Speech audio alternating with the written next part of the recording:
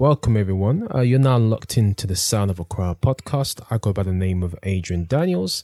And in this show, we chat with colorful creatives and entrepreneurs from a Ghanaian background, all of interest to the city of Accra, bringing you one step closer to Accra wherever you are. Now, on this week's episode, I am joined by none other than Kwame Christian.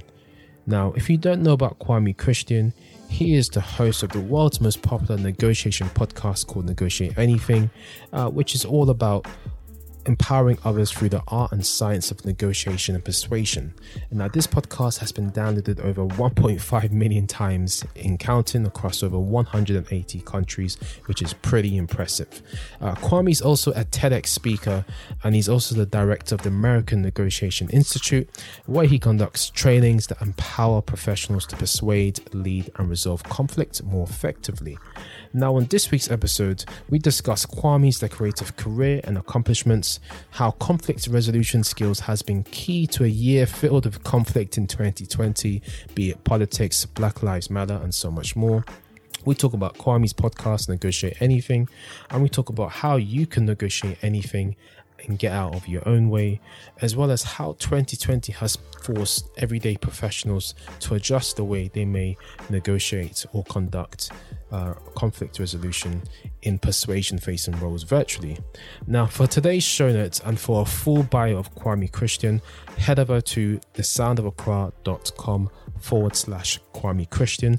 That's thesoundofaccra.com/Kwame Christian. Kwame Christian is spelled KWAME-CHRISTIAN. Now, without further ado, let's get straight into the episode. Take care.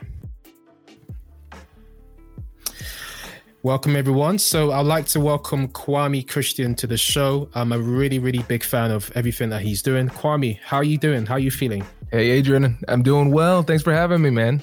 No, thank you for coming on the show.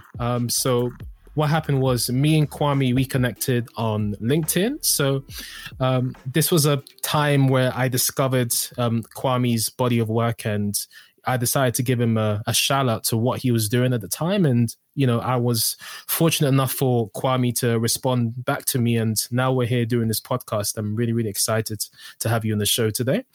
Hey. Yeah. So I hear you're a big cereal guy. So cinnamon toast, yeah? Yes, it's so funny, man. That's like my calling card now. We just closed on a house today, and our realtor got me a big box of cinnamon toast crunch as a congrats. So yeah. Oh, congrats, man. Congratulations. Yeah. I mean, I'm quite a cereal guy myself. So, I mean, I think Fruity Loops is the American cereal that I used to like a lot. But I got to be honest with you, American food has a lot of sugar. So I have to kind of take care when I'm eating American food. Yeah, that's smart. We're not that healthy over here. It's funny. My family's from the Caribbean. My dad's a doctor, and my wife's a doctor too. And so when my dad was starting his practice, he recognized that steering it towards obesity was fruitful in America. Yeah, obesity. I mean, it's quite easy to put on weight, I suppose, with, you know, the amount of sugar and the amount of fats that's in some of the food out there. But hey, look at you. You're looking good, looking slim, and that's what's up. Thank you. I'm trying. It's not easy. Yeah. I can totally imagine. So, I just want to get straight into it. So, I think you're actually the first Kwame that I've met that's not actually Ghanaian, which is quite funny. Yeah, I am. Everybody thinks I'm Ghanaian, and usually I kind of just go with it. Just say, oh yeah, I'm one of you. I'm part of the team, right? But yeah, my family, they just admired Kwame Nkrumah a lot, and so that was the name they went with first. Oh, fantastic! And do you know much about Kwame Nkrumah?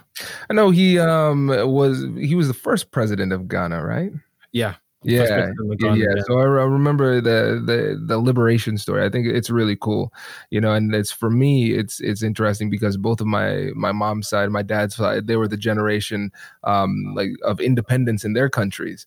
So Yeah. my grandfather was in the first administration in Guyana as permanent secretary.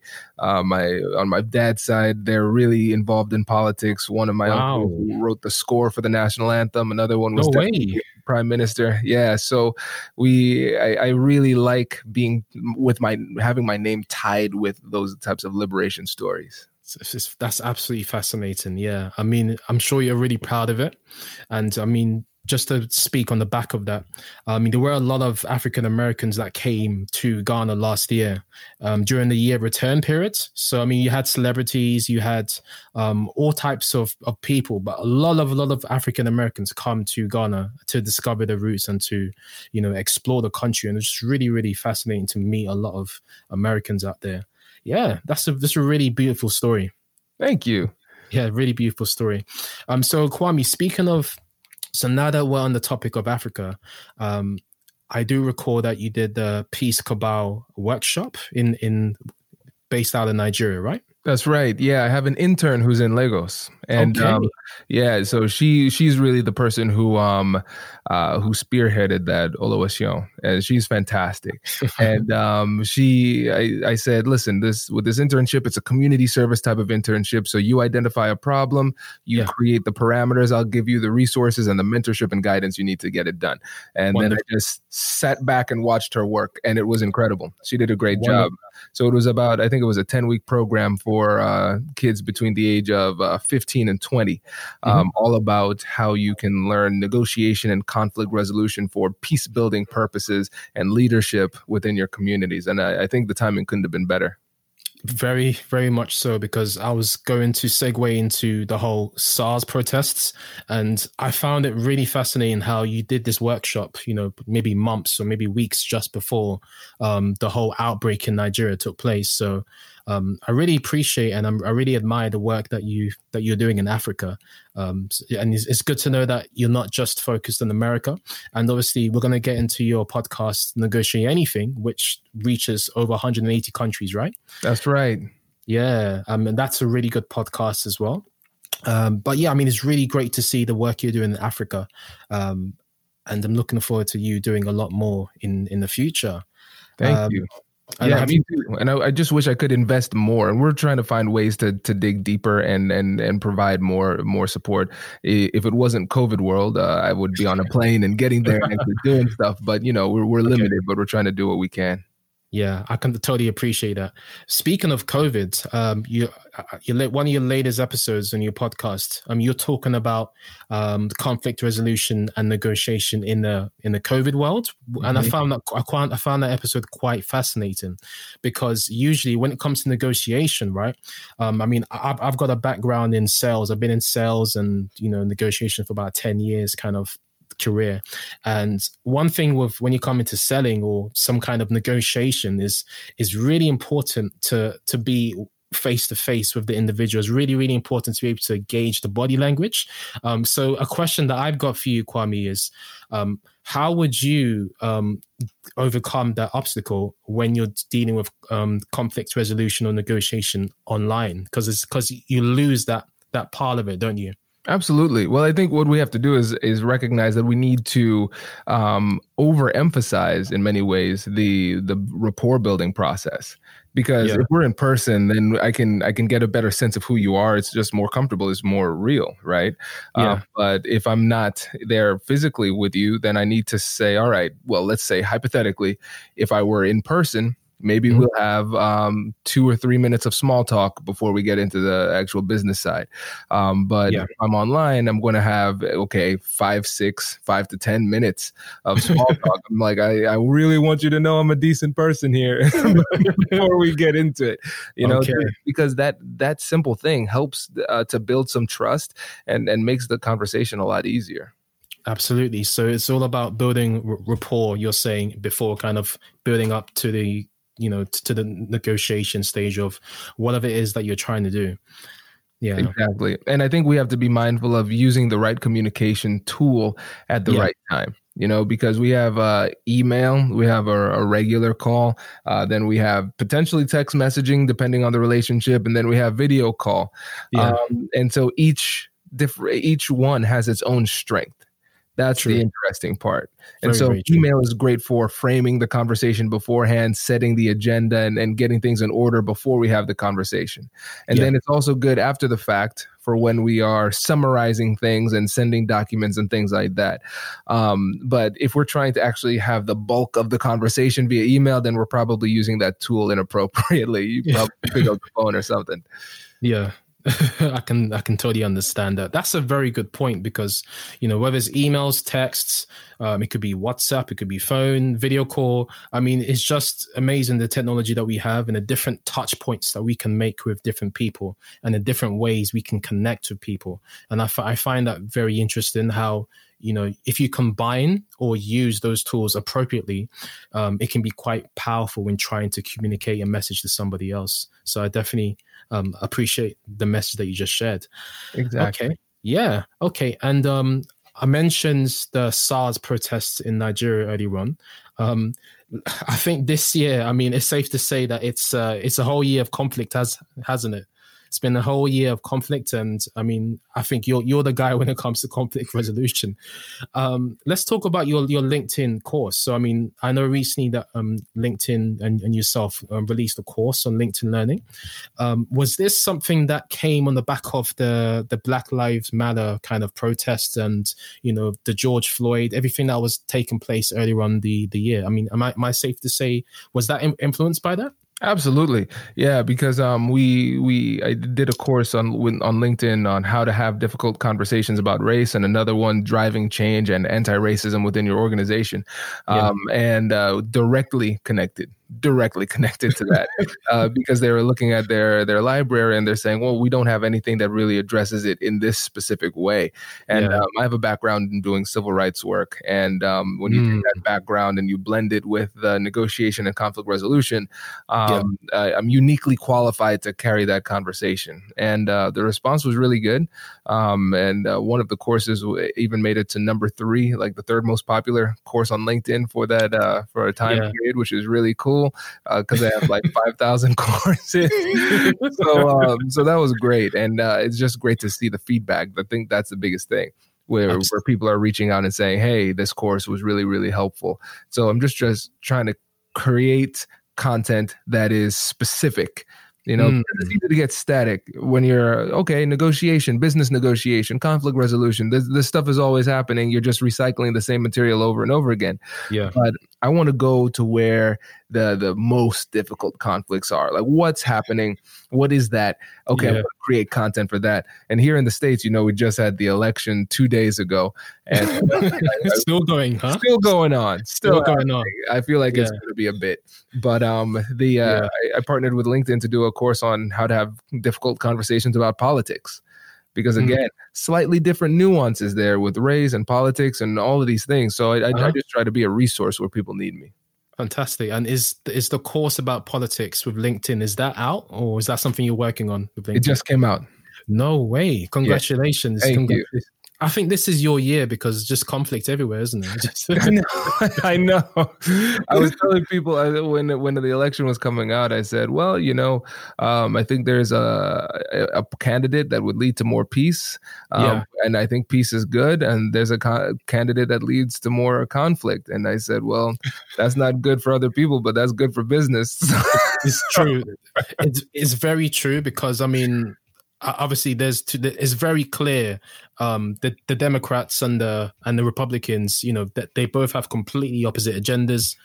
Trump wants to cut taxes, he wants to do this, he wants to do that, and then you have Biden, who is he's pro-choice, he's this, he's that. It's completely different. So that itself is just a massive conflict, let alone what the outcome is of the elections. There's still going to be conflicts regardless of the outcome, and I find that so fascinating. Absolutely. And the thing that's interesting too is that relationships are at stake. because Yeah. even beyond the politics, it's like, all right, well, I have to go and talk to my parents, and then they think something differently, right? Or I have everybody has that crazy uncle, right? That they talk about. But with the course, it's not just those familial relationships and friends, but also recognizing that at work people aren't getting along, and they're not able to overcome that and be productive. And so that was the catalyst for the course there too. Absolutely. And I think, obviously, I went through one of your courses. I think it was Driving Change and Racism. I think that was the one. You had so many good points. I mean, I was just taking so many notes. But some of the points that stood out to me was when you're talking about how dealing with your leaders. If you're working in an organization, dealing with leaders, how it's really important to be able to, have a good relationship with them because they have a lot of power. And one thing that kept coming up in whether it's your courses, whether it's your podcast, whether it's your TED Talk, one thing that kept coming up, which I'm going to move on to next, is your framework, the compassion. How does it go again? Yes, the compassionate curiosity framework. Curiosity framework. That's correct. Yeah, and I know you got a book on Amazon. We'll probably get to that in just a moment. Yeah. But that's one thing that came up in everything that you do. But speaking of the book that you released on Amazon, Kwame, there was one testimonial that I saw on there, and it just summed it up for me, because when it comes to negotiation, right? People tend to kind of think, okay, there's tricks, there's quick wins, there's little words you can do, little things you can say to intimidate the other person, and you can overcome it, or just try and be smart. But the person who was writing the testimony for your book on Amazon, they were just talking about this book is not about any trickery, it's just about dealing with the psychology which people overlook a lot. And I find that very, very interesting. And I think it's very true, because I think you make it, it's not as difficult as it should be, negotiation. And I think you have a very good way of making it sound more simpler and more straightforward and more practical for anyone to apply in any part of their lives. Yeah, well, thank you, Adrian. I appreciate that. Yeah. But yeah, you're right. That's one of the things I recognize, that in the field we can get a little bit academic sometimes. It's like, okay, well, that sounds really good. That theory makes sense to me, but I don't know what to do. Right? That's the thing. So I wanted to make it approachable, and that's why with the podcast I call it Negotiate Anything, because I want people to recognize it's not just these high level transactional stuff we're talking about. It's everyday life, these everyday conversations with family, friends, colleagues at work. We're negotiating all the time, and the compassionate curiosity framework is the tool that allows us to do it. And so what's funny is, with my 5-year-old, I use the compassionate curiosity framework, and then with opposing counsel in my business negotiations, I'm using that. When I'm teaching lawyers and other professionals how to negotiate, I'm using it too. It's so flexible. And so the first step is first acknowledging and validating emotions. The second step is getting curious with compassion. And then the third step is joint problem solving. But I think what's so important, going back to what you said about the psychology, is that we start off with that emotional element, because a lot of times we are trying to persuade somebody who's not psychologically ready to absorb that message. They're too emotional for whatever reason, right? And so we have to acknowledge that emotion, get them to calm down, and then we can transition into more substantive conversation. Absolutely. And you gave some very good examples in your TED Talk, in your podcast as well, on how to use the framework in practical situations. And what stood out for me was that you kind of deflected. You found a way to deflect the person who was offended or needed a conflict to be resolved, and then you kind of humbled yourself, and then you kind of just talk to them in a nice way, to be able to kind of be on their side and to try and solve their problem and to show support. And is this something that you created, or is it the framework that exists anyway? No, the framework is something I created. Wow. And it was just taken from my own experience negotiating. And I was trying to put words to the process that I kind of do organically. And so I wanted it to be simple, easy to remember. And that's what I came up with.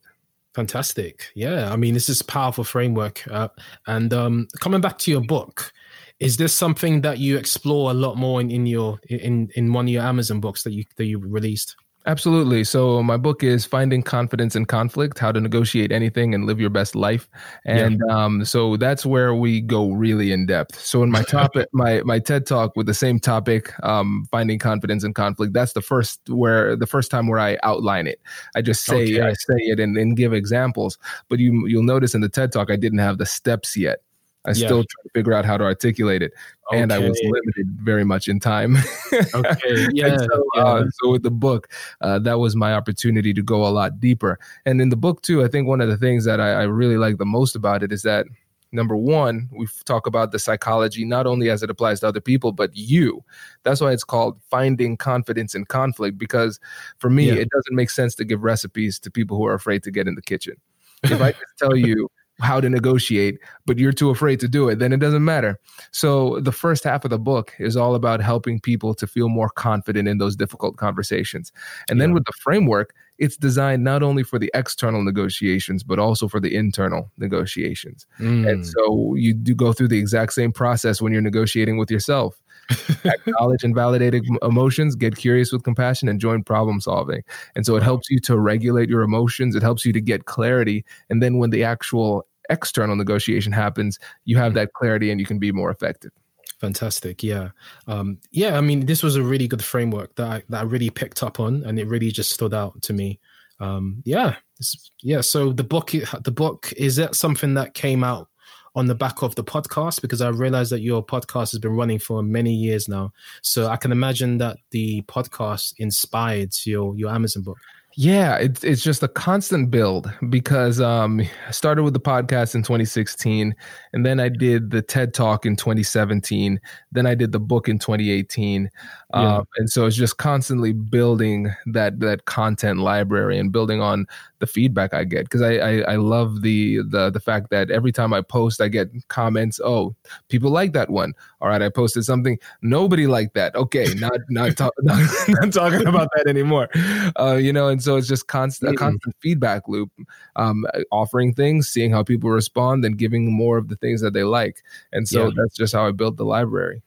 Wow. I mean, it's really impressive. It's an impressive library that you've built over time. And I'm sure now there's like a nice little snowball effect that's taken place, and you're now reaping all the benefits of everything that you put the work into over the past few years. Yes. It's one of the things I would always say is that the difference between crazy and genius is success. And I was crazy for a long time, Adrian. I was crazy for a while, but it worked. And I remember talking to one of my friends, and he was saying, because it was at the beginning of the business, money isn't coming in the way that I'd like. And he said, listen, you have to plant seeds, and then you keep on nurturing those seeds, and eventually you'll be able to harvest those seeds. And I remember saying, but Brian, I'm hungry now. What do I do? But you just have to trust the process.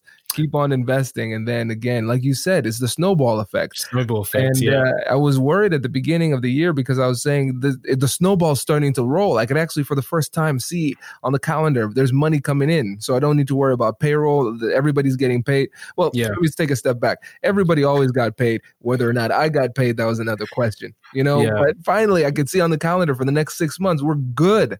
Nice. And then it was great. And then COVID happened. It was so funny, because I was getting on a plane and presenting all the time, like almost every week. And I was like, man, everything's going so well. What could possibly go wrong?